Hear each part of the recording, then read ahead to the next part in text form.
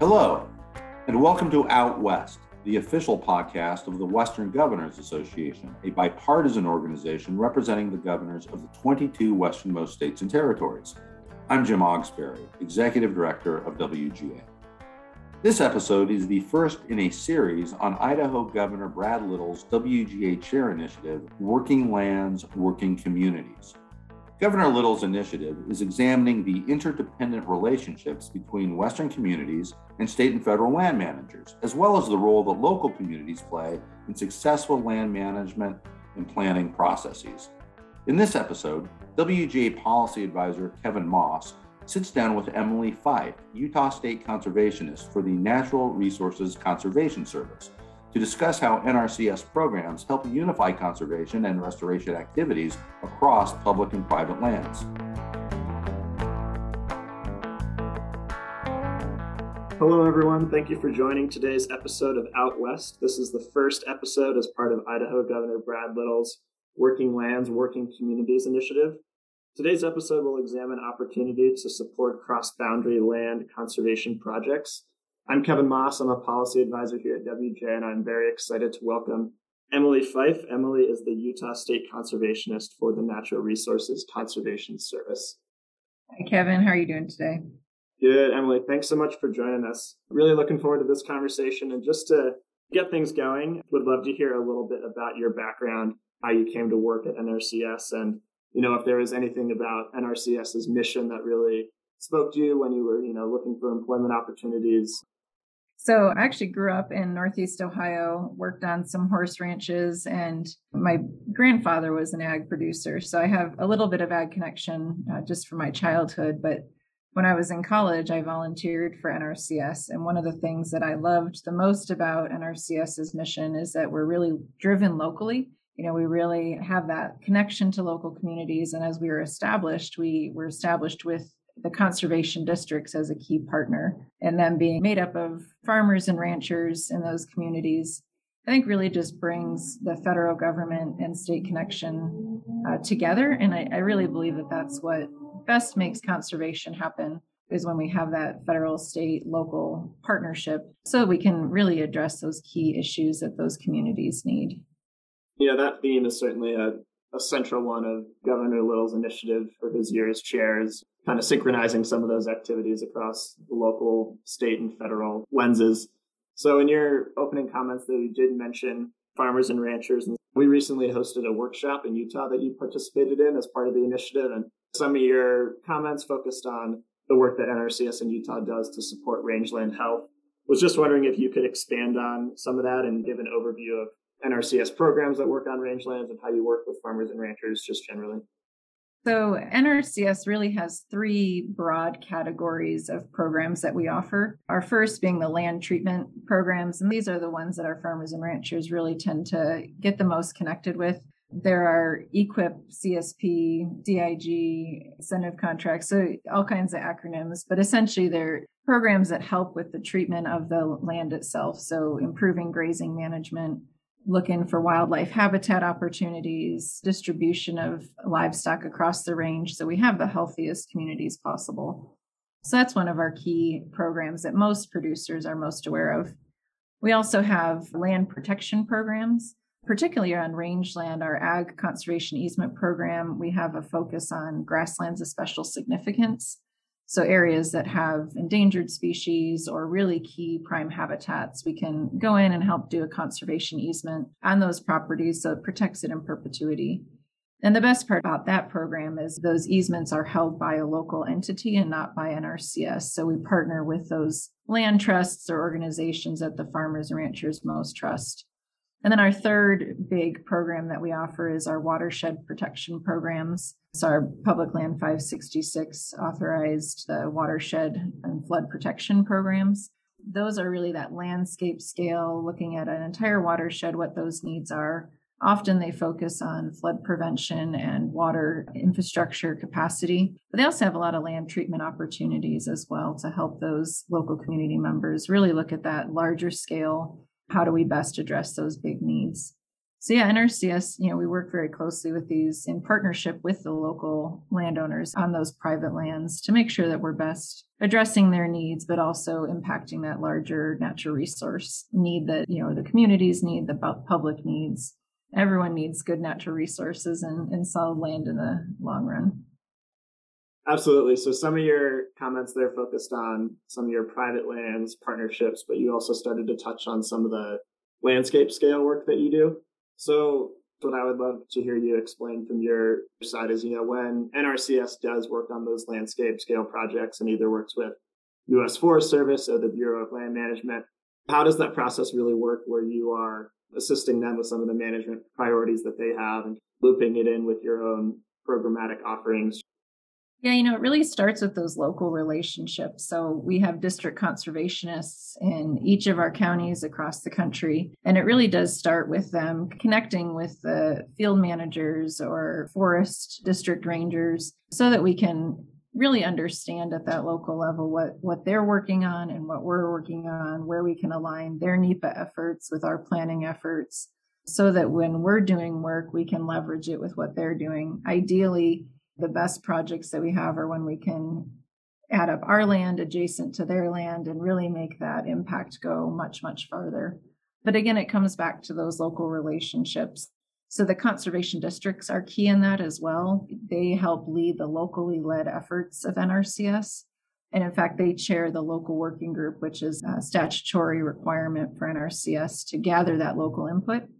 And so the conservation district pulls together those local community members, and often Forest Service and BLM are at that table helping discuss what those local priorities are. And then at the state level, we talk quite regularly with those partners. NRCS is a big partner in the shared stewardship efforts throughout the state, really increasing what we can do to help with the private land component of the forestry issues and the wildfire issues that we face in the West. And so, building those relationships at the state level also really helps to make sure that we're bringing our resources together with theirs and just leveraging it all so it goes even farther.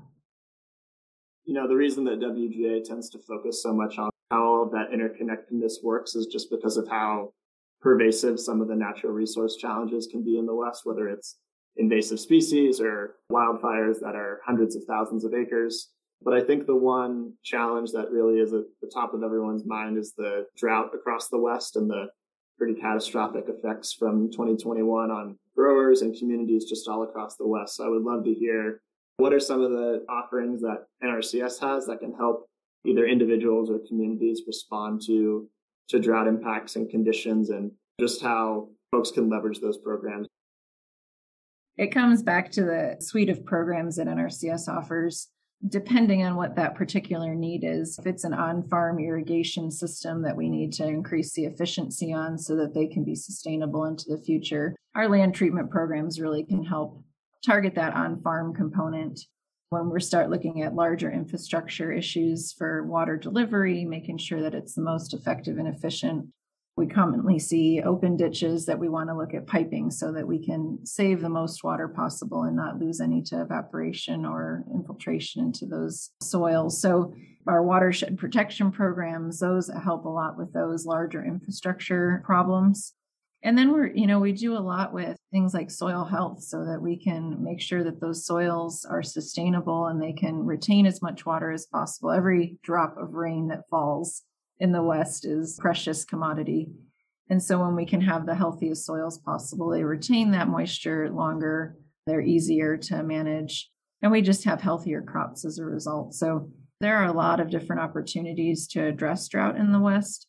I think the key thing at this point is looking at what the biggest impacts are and where we have the most need. And that's, I think, the key challenge for conservation communities right now is prioritizing where do we most need to invest, because there's certainly not enough money to do all the work that needs to be done. And so we're looking here in Utah to really strategize where's the best bang for our buck, where can we leverage our funding the most with our partners and those local communities that are really trying to invest in these large infrastructure projects. Yeah, that prioritization piece is key and kind of plays into my next question, which is, do you see any low-hanging fruit opportunities in terms of promoting drought mitigation or resilience? Or if you had $100 million more to throw at water conservation projects in Utah, where do you think the most bang for that buck would be? I think in the West, especially, irrigation infrastructure is a huge low-hanging fruit. Most of our producers need water to grow their crops. We have very little dry land agriculture in the West. And so that's a huge resource need, but we need it for food security and for long-term production of the forage and fiber and food that we all need to live our lives. So, but the fact is, natural resources don't know boundaries at all, right? So where we can really make sure that we're addressing our priorities and leveraging it with our partners' funding. Most of our conservation programs at this watershed scale require communities to put in a fair share of their own resources. So we're really taking those resources of local communities that they bring to the table and helping invest in those priorities that way. I think a lot of public discourse about natural resources management tends to focus on Forest Service and Bureau of Land Management and, large federal inholdings of public land. But a lot of what NRCS does really is on the private side with individual landowners or groups of landowners. So could you just talk about why you think that's so important, both from ecological standpoints, but also community health and economic development, and why those private allotments are also important to include in land management goals? Private lands, that's where the food and fiber of this country is grown. And so it is a really important resource for our communities and for the public as a whole. But not only do we grow food and fiber on those lands, that land is where we get clean water, where we get air quality benefits, where we receive all these ecologically important benefits that affect all of us as human beings on this planet. And so the private land piece, in my perspective, is what really brings together the public land component. It's kind of the piece that links it all together. And many of those producers on our private lands also operate on permits on Forest Service or BLM. And so what they implement on their private lands and what they've found to be successful that really helps to make sure that their resources last into the future and that they have good, productive, economically viable operations. That knowledge extends onto the management that they're doing on the public lands as well. So I think it really does kind of this big link of chains of land that we bring together, and the private landowners really help link that all together into one big, massive collaboration across the landscape. One thing I always think about is the fact that a lot of really high quality habitat in the West is located on private lands, just because that's often where the water tends to be for agriculture and from early settlement days. And so I think from a wildlife component, there's a lot of opportunity to be gained for ecological health by targeting some projects on private lands. You mentioned it earlier when talking about NRCS's planning role, but I would love to hear more about how NRCS is engaged in landscape planning with communities and how communities can help realize some of their land management goals by partnering with NRCS. Yeah, so on our watershed operations side, that's a very involved process where we get public input, local stakeholders coming to the table, reviewing everything that we're doing at that landscape level. And we take all of that input very seriously.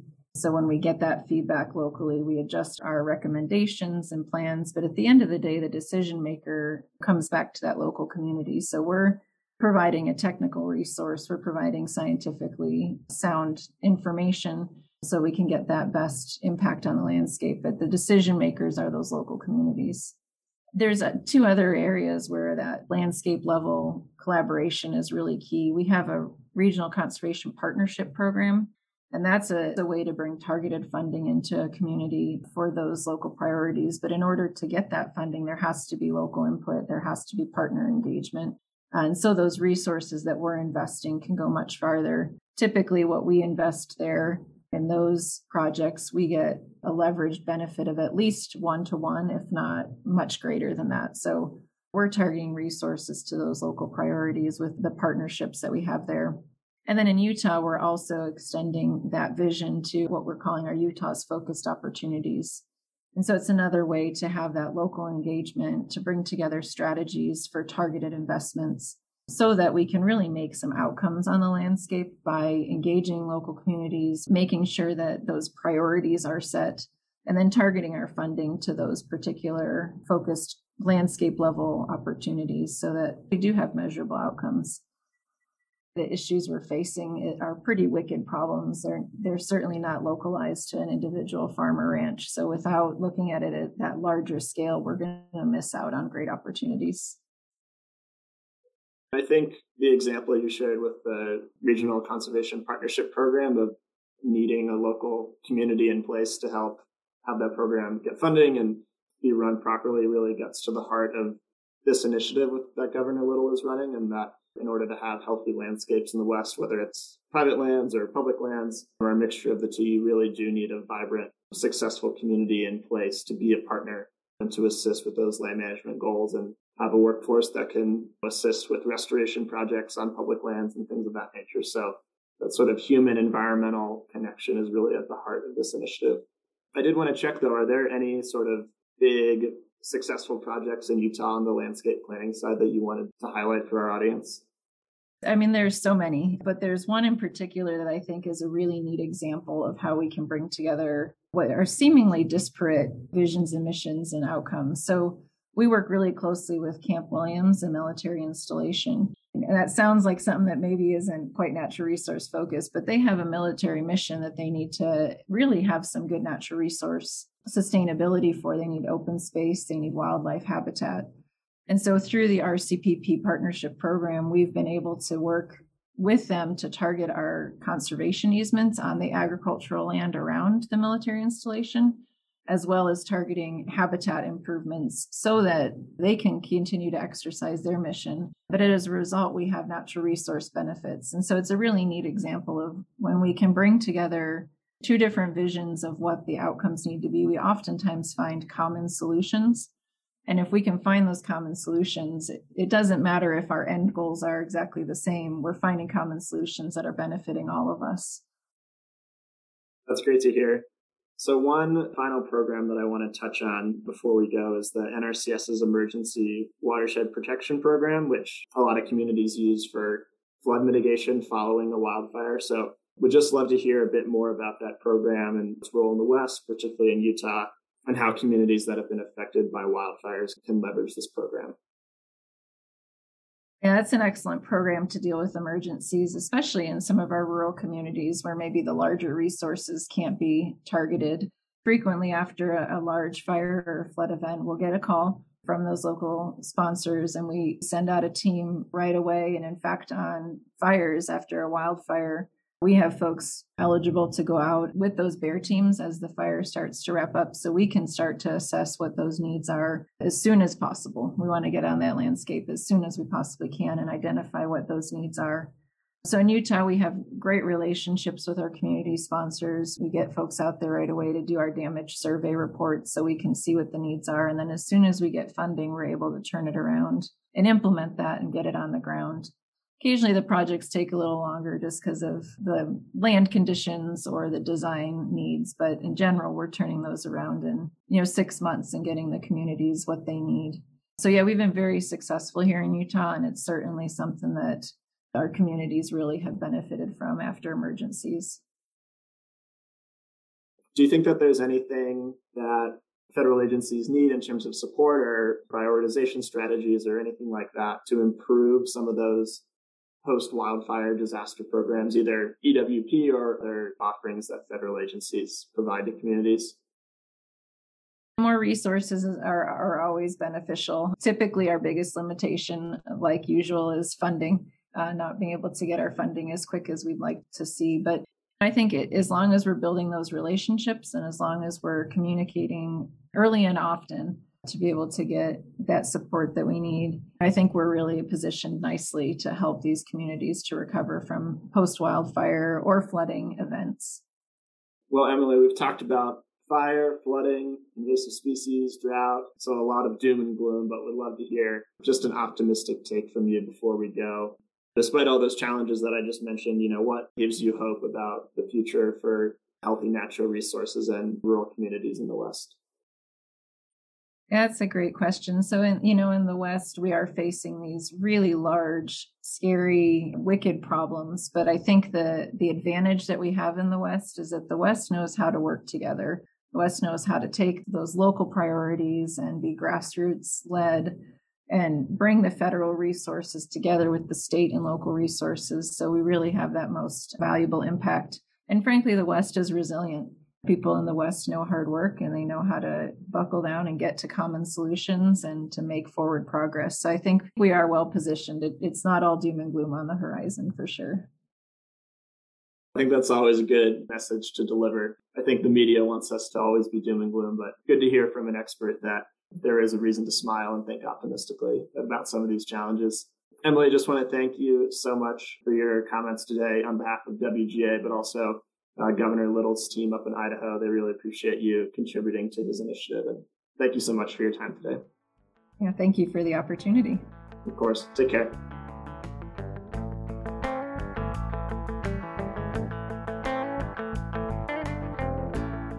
Thanks for listening to this episode of Out West, presented by the Western Governors Association. To learn more about our ongoing work on natural resources management, please visit westgov.org. And be sure to join us next time as we continue to discuss critical issues facing the Western United States. Finally, WGA would like to thank Emily Fife for sharing her expertise on cross-boundary conservation strategies and the involvement of local communities in land management planning. Happy trails, everyone.